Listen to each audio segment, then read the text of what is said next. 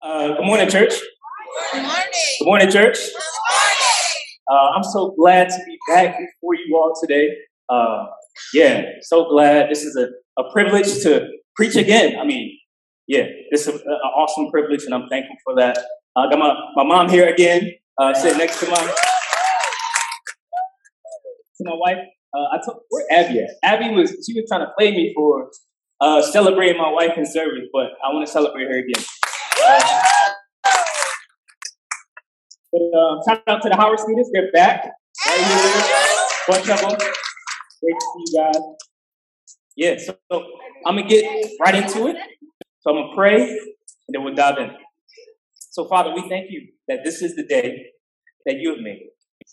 And we ought to rejoice and be glad in it. We praise you, Lord, that you will never leave nor forsake us. You are with us. So, Lord, I pray that you would cause us to hear your word, speak through your word.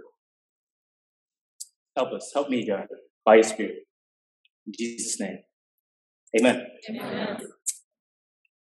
Only God can judge you. I can guarantee this phrase is one that you probably heard over and over and over again.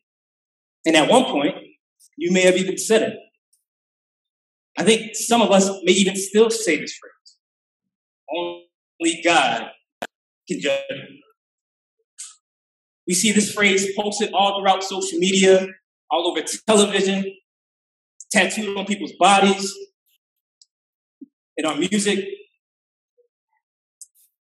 Tupac Shakur, who will go down as one of the most greatest rappers of all time, had this song or the title with this phrase used on one of the most successful rap albums in the history of hip hop. I mean, some of y'all know what I'm talking about. I know Malcolm knows what I'm talking about. You know exactly what I'm talking about. But the point is that it's still gaining recognition to this day, and that has to say something about this phrase. Only God can judge you. But what I notice most often when this phrase is used, it's used as a way for people to say, mind your business. You can't tell me nothing. Whatever I'm doing over here got nothing to do with you, whether good or bad. But I think I often find when people are using this phrase, they know they ain't living right. Only God can judge them. Now, and also, after you do some digging with this phrase, I think you eventually see this phrase is used as a justification. People use this phrase to justify how they're living their life. Now, I can probably find more problems with the use of this phrase. And while I'm no expert on the theology of God's judgment, my main concern when people say a statement like this is that I don't think they really know the weight of what they're actually saying. While it is true that God will judge us, I'm fully convinced that their knowledge of God's judgment is scarce based on the boldness of a statement like this.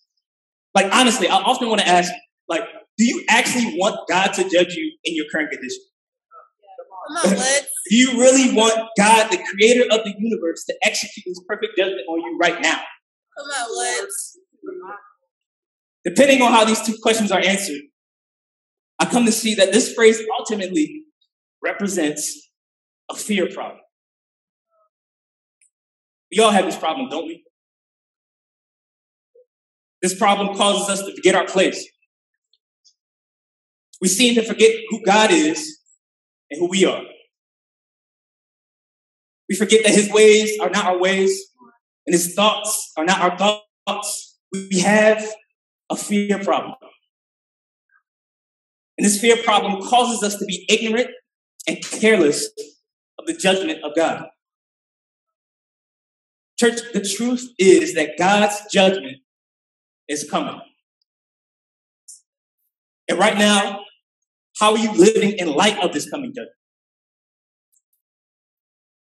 Church, my main concern for us is that I believe that we're living too much of our lives revering people and things and not fearing the living God. Wow.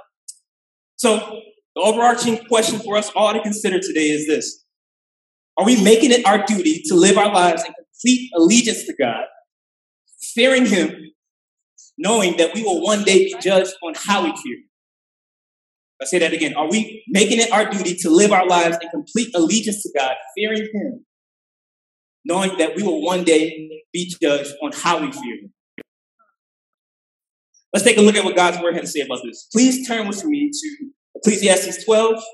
We'll read verses 9 to 14, but for the focus of our time, we'll spend it in verses 13 to 14. So I'll give you some time to turn to it. We'll dig right in.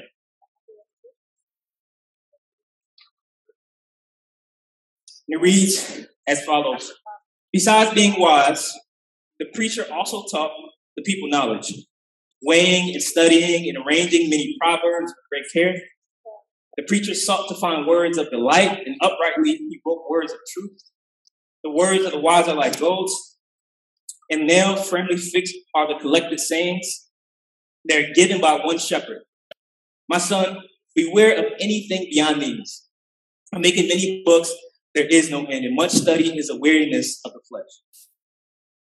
That's the good stuff right here. The end of the matter, all has been heard. Fear God and keep his commandments, for this is the whole duty of man. For God will bring every deed into judgment with every secret thing, whether good or evil. This is the reading of God's word. Thanks be to God. King Solomon, who was the son of David and who was at one point the king of Israel, wrote this book with God's help to help us understand the true meaning of life. King Solomon was extremely wealthy and extremely wise, and he had a reputation of being wise. I mean, 1 Kings 4, it alludes to, or it tells us that Solomon had such a reputation of being wise that he attracted all the kings of the earth. I mean, this is the same cat who wrote the Song of Solomon and the Book of Proverbs. I mean, Solomon was a wise dude. And in the book of Ecclesiastes, I think Solomon wanted his readers to see that pursuing one's own pleasure in life is meaningless and purposeless. There's no joy in it. Living for you is not the move. One scholar tells us that this book is one loving lesson for us that tells us life apart from God is no life at all. See, Solomon made many mistakes in his life, and this book here is to help us not to make the same mistakes that he did. So let's do a brief overview of Solomon's quest to understand life's true meaning. Bear with me. Chapter 1, Solomon starts off by saying that everything in this life is pointless, absolutely purposeless. I mean, this is how he starts off the book. No warm-up, no nothing, just right in. Then he goes on to say that there is nothing new under the sun. In chapter 2, he says that the pursuit of pleasure is also pointless. He tells us that all of his possessions are meaningless. Like, Solomon had everything in the world, and he still felt unsatisfied. We get to chapter 3, and Solomon tells us there's a time for everything. A time to laugh, a time to cry, a time for joy, a time for weeping, a time to be silent, and a time to speak. If we get to chapter 4, Solomon tells us about the loneliness that comes with pursuing wealth. He tells us that when you die, someone else would inherit the wealth that you worked so hard for. Move on to chapter 6. Solomon lets us know that although God gives the person riches and wealth, when that person passes away, a stranger will enjoy all the things that he or she worked for. Chapter 7, Solomon felt like hopping in his bag real quick to give us some wise saying. He says things like this: don't let your spirit rush to be angry, for anger abides in the heart of fools. Chapter 8, he starts talking about the value of wisdom. It goes on about authority and sin. Chapter 9, he reminds us that there is one fate for us all, the righteous and the wicked. Essentially, we all will die. We get to chapter 10. Solomon starts going off about fools and foolishness. He says that even when the fool walks along the road, his heart lacks sense, and he shows everyone he is a fool. In chapter 11, he starts to give advice to the youth. Our students, listen up. He wants us to rejoice while we are young and enjoy the days of our youth, because these days won't last forever. And then we arrive at chapter 12. Solomon has come to the end of his quest for the meaning of life. And now as an old head, he starts the first line of this passage by saying, remember your creator. Yeah. And he ends the passage by saying, fear the creator. Solomon had experienced just about everything that this life had to offer just to arrive at the conclusion that the best thing that you and I could do in our lives is to fear. That's good, Woods. Let's dig into verses 13 to 14.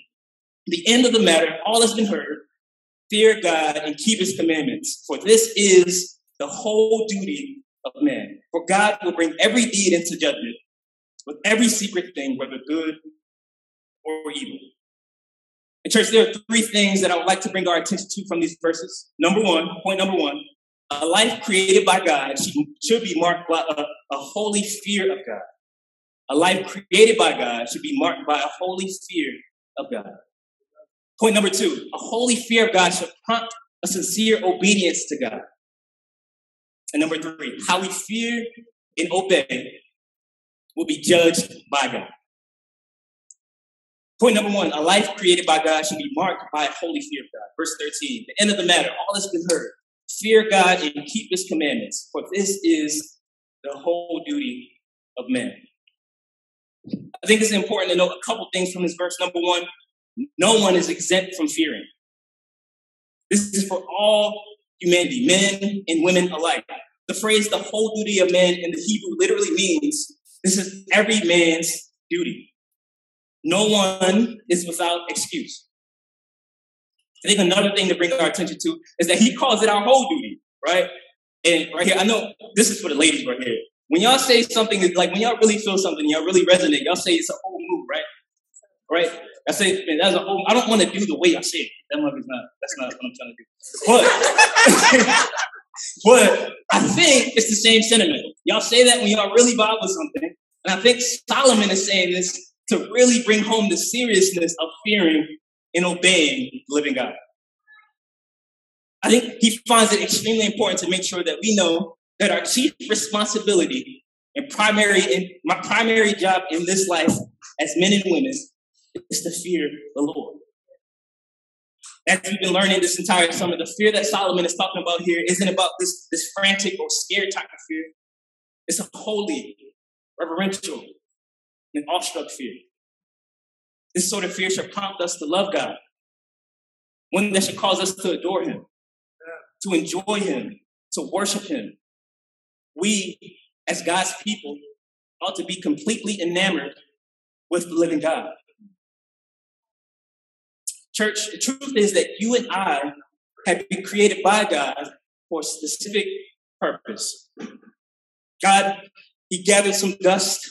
He breathed life into us, made us in his image and in his likeness. He knit us together in our mother's womb with precision and delicacy. He gave us the ability to rule and to create and to experience some of his very own attributes. He gave us the ability to feel the emotions that he feels. He made us fearfully and wonderfully, all for one overarching purpose, to fear. The lives that we have been given by God are meant to love and revere God. But because of the sin of our hearts, this is often not the case, right? Believer and unbeliever alike, we love to live for ourselves, don't we? I think many of us believe that our primary role in life is to make sure that we're good. We do everything that we can do to make sure that we're straight no matter what the cost is. We make it our duty to go over and beyond to please ourselves, to please other people. But do we go out of our way to fear the Lord in this way? For the Christian, the fear of the Lord is the very heartbeat of our faith. We ought to be doing a conscious pulse check on our lives to make sure that the fear that we have for the Lord is in order. Is your fear in order today, church? Are you doing everything in your power to make sure that you're rightly revering the living God? Are you doing what it takes to make sure that your heart is warm to him? that you're joyfully submitting to him, that your life points to him always. Listen, all that we do in this life should be done through the lens of fear. When we are at our jobs, we ought to fear the Lord. With family and friends, we ought to fear the Lord. While we tend to our spouses, we ought to fear the Lord. With our schoolwork, we ought to fear the Lord. While we are engaging our neighbors right here in Southeast, we ought to fear the Lord. No matter what we choose to do with our lives, our main priority is to fear the Lord. And in church, I've been super encouraged to see some great examples of this in our own church. Like Howard students, I'm super encouraged by you guys. Continue to fear the Lord. Brother Yinka, super encouraged by you and your example. Continue to fear the Lord. Sister LaRonda, super encouraged by you. Continue to fear the Lord.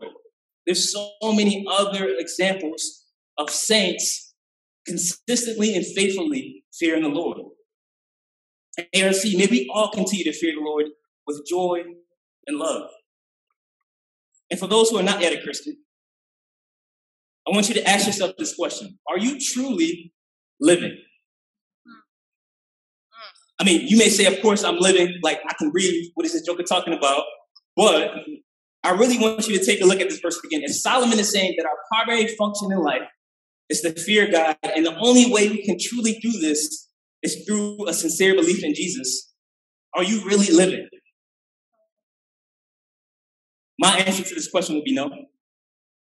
If you're not truly fearing the Lord, you're not really living at all. Friends, Christ came to earth to fear God perfectly because we couldn't. We have a fear problem. And Jesus came to make sure that this fear problem was paid by his blood on the cross.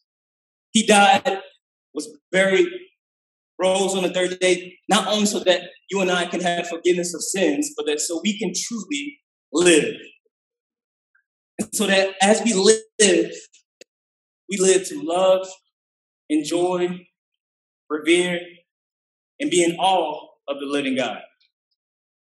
He died so that we could fear. Believe on him today.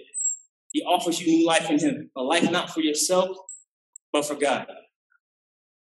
God created us so that we may fear him. You were made to fear him. And then, Christian, if this is a struggle for you today, I want you to know that you're not alone. Let me offer you a few things that has helped me with my own fear problem. Number one, pray. Pray to the Lord that you would fear him rightly. Pray that he would give you a reverential fear. Number two, preach. Preach the gospel to yourself. Remind yourself of who God is, what he's done for you, and what he's done according to his word. Number three, plug. Plug into community. In Christ, the Lord has given us brothers and sisters to help us in our walk. We were never meant to be isolated or alone as believers. We need other brothers and sisters to check our fear. So pray, preach, and plug. Family, not only did God create us to be marked by holy fear of him, but this same fear should elicit a response in our hearts. Which brings me to my next point. Point number two.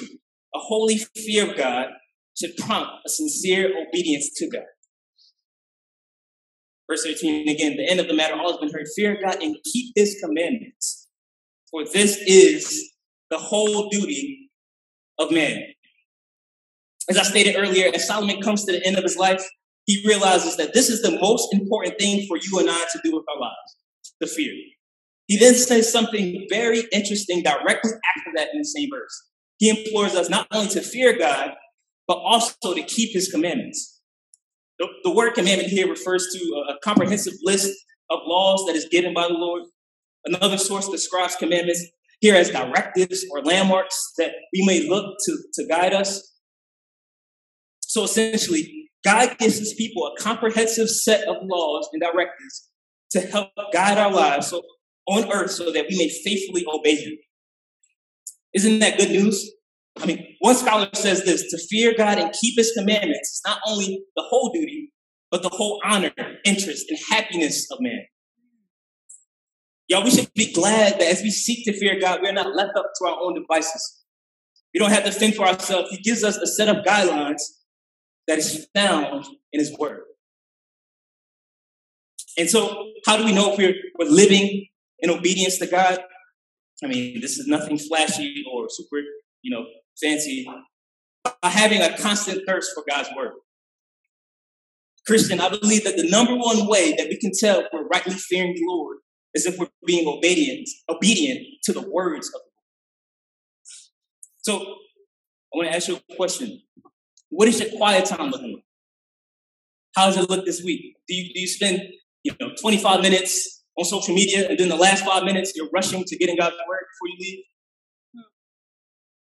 Are you fooling yourself by telling yourself that you're gonna get to it later? I mean, we all know what that means. You don't get to it later. I mean, some of us do, but if you're like me, I don't really get to it later. When was the last time you opened up your Bible, other than on Sunday and for small group? Do you only open it when you feel like getting something from God? When you're in trouble, when you're suffering? Do you delight in God's word? Believer, God's word is our daily nourishment. Alongside God's grace and mercy is how we survive as Christians. We can't do without it. We have to spend time in it. This is how we obey. We need it each and every day of our lives. We obey the commands of God by feasting on the very word of God. And God has given us some really helpful ways for us to feast on his word. Here are just a few. Meditate. Meditate on God's word. Fill your mind with the word of God. Carve out some time to really sit in the truth of God's word. And I would recommend, as you're reading, choose a verse and just chew on it for a second. Allow your mind to go over it over and over and over again. So meditate on God's word. Another helpful way to make sure that we're feasting on God's word is to read it. I mean, that's just the elementary answer, read it. But also read good books that speak about it. Number 3, study. Do a deep dive in God's word. Pick a book and dig in. Observe, interpret, and apply the text. Take your time getting through it.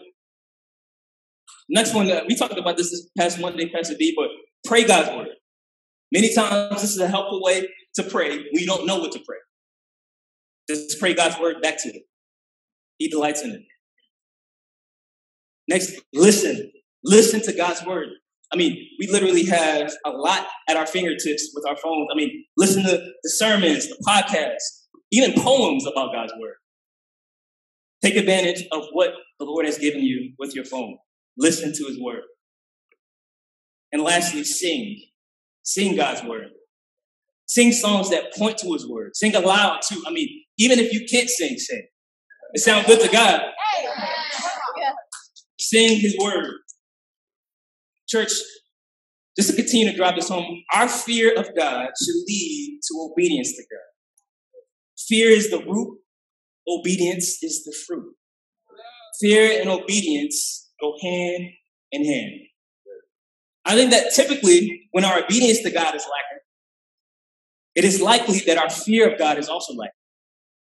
I think an example of this is something I learned in premarital counseling. I'm not an expert at all. I've just been a husband for about 5 months now, but I think something that really stuck with me that Pastor T told us is that typically when we're experiencing problems in our marriage, it's rarely about the conflict itself. Most of the time, it has to do with things that I failed to do before the conflict.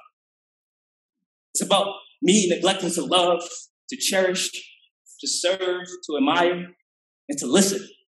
I'll say that again, listen to my wife way before the conflict even happens. The conflict is just a symptom of what's truly going on behind the surface. And I think this is the same way when it comes to our fear and obedience. What's really going on behind the surface is that you're not fearing God right now. ARC, how is your obedience to God and your fear of Him? Are you too consumed with the things of the world that you neglect the creator of these things? Do you feel like you know the concept of fear and obedience enough intellectually that they've not made their way to your heart? Fear and obedience is what we are made to do, church. And I've been so encouraged to see more examples like this in our church right now. So encouraged by our brother Tony. whose fear of the Lord has prompted him to be at Coffee and Convo on Monday mornings, being obedient to the Great Commission that was given in God's Word. I'm encouraged by Sister Miss Jacqueline. I don't even know if she's here. Whose fear of the Lord has prompted her to be such an encouragement to the younger women at ARC, being obedient to what the Lord asks of older women in His Word.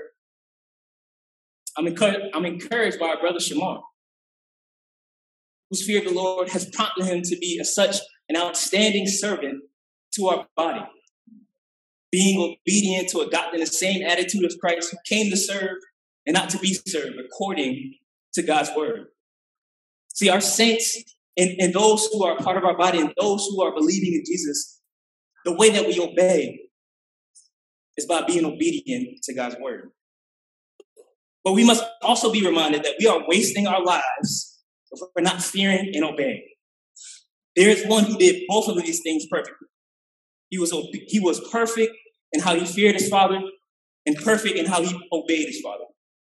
Even when it wasn't easy, he still did it, all the way to the cross, sweating drops of blood the night before. He did all that God commanded him to do till he was crucified. He died, was buried, and rose, and now is seated at the right hand of God so that we may have hope when we fail to fear and obey. Hebrews 4:15. For we do not have a high priest who is unable to sympathize with our weaknesses, but one who in every respect has been tempted as we are, yet without sin. Believer, look to him when it's hard to fear and obey. For those that are not yet a Christian, believe in him.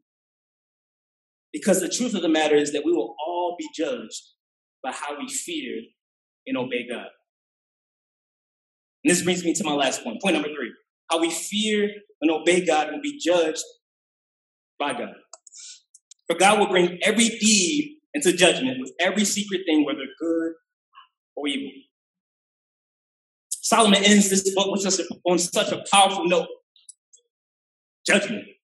He arrives at the conclusion that all that he's gone through, all that he's investigated throughout his entire life and throughout this book actually does have meaning. And that meaning is judgment. Fear and obedience matters because of this judgment. Solomon recognizes that one day each and every one of us will be judged by God on how we fear and obey God. He is sure to let us know that no one or nothing will be able to escape the judgment seat of God. Church, there's nothing that we can do or nothing that we can hide from him that won't be addressed. God has everything. God has everything that we've ever done on file. It's on tape. It's been documented. The good, the bad, anything that we've ever done or will do is on record. Even the things done in secret. So for those of you who get discouraged because no one is acknowledging your faithfulness and your service, don't lose heart. God sees you. For those of you who felt like all of your labor is in vain, God sees you. And the reality is, for some of us, we probably never get noticed for what we do. But God sees you. And if you're a Christian, your reward will be found in heaven. Saints, God sees your service to him even when no one else sees. But not only does God see the good things that we do, he also sees the sin that we commit that no one else sees. So that text you sent last week, God saw that. The history that you erased off your phone and your computer, God saw that. The words that you said about that person that no one else heard, God heard them. There's nothing that we could put past the living God, good or bad. One scholar says this: man can get away with what they appear to be like here on earth, but will be judged for who they really are in heaven. God sees you. He knows the real you. And my question to you, ARC, are you presenting the real you or someone that you want others to see? God knows the real us. So may we keep this in mind, knowing that we will be judged on how we obey and fear. God's judgment is coming. And believer, the good news for us is that because we believe in Jesus, We will not be condemned on that day of judgment. Christ already paid the price for us by his service on the cross. But an important thing for us to keep in mind is that we will have to give an account for what we do here on earth. Paul tells us in 2 Corinthians 5 that we will be rewarded for all that we do, whether good or evil. So ultimately, how we serve, how we act, how we obey, and how we fear will be judged. And for those who are not yet a Christian, on that day, you have to stand before God, give an account for yourself. All that you've done in your life will be put into question, and you have to answer. If you're not trusting in Jesus, you're going to have to try to give God an explanation as to why you should not be condemned. You have to make a defense for yourself, a one that sounds good to God enough for your life. And honestly, friends, I don't think that's going to go well. I mean, this is the very reason that Christ came for us. Christ left the comforts of heaven, wrapped himself in human flesh, lived the perfect life, was humiliated, mocked, beaten, and killed, so that you and I will be declared righteous before God. This is how much he loves you. He went through all of that for you, so that you wouldn't have to experience the full wrath of God. And if you choose to repent and believe, and fear and obey, it's going to result in eternal life with God. Or if you choose to continue to live for yourself, you'll be eternally separated from God. Ask yourself this: if Christ were to come back right now, how would you, who don't believe, be judged? Will you be rewarded or condemned? I pray you choose life with Christ, and I pray you do this sooner than later. Tomorrow's not promised. Don't put it off any longer. Repent and believe. Family, God will judge us. And how we fear and obey in light of his judgment is vital. Our life created by God should be marked by a holy fear of God. A holy fear of God should prompt a sincere obedience to God. How we fear and obey God will be judged by God.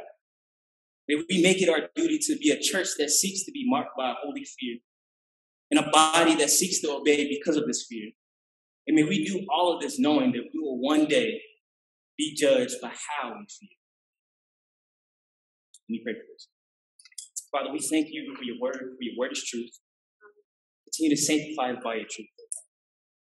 Lord, help us to fear and obey you according to your word. God, I pray that you continue to soften us to the truth of the gospel, that your word will penetrate and will give me life. We pray this in Christ's name. Amen.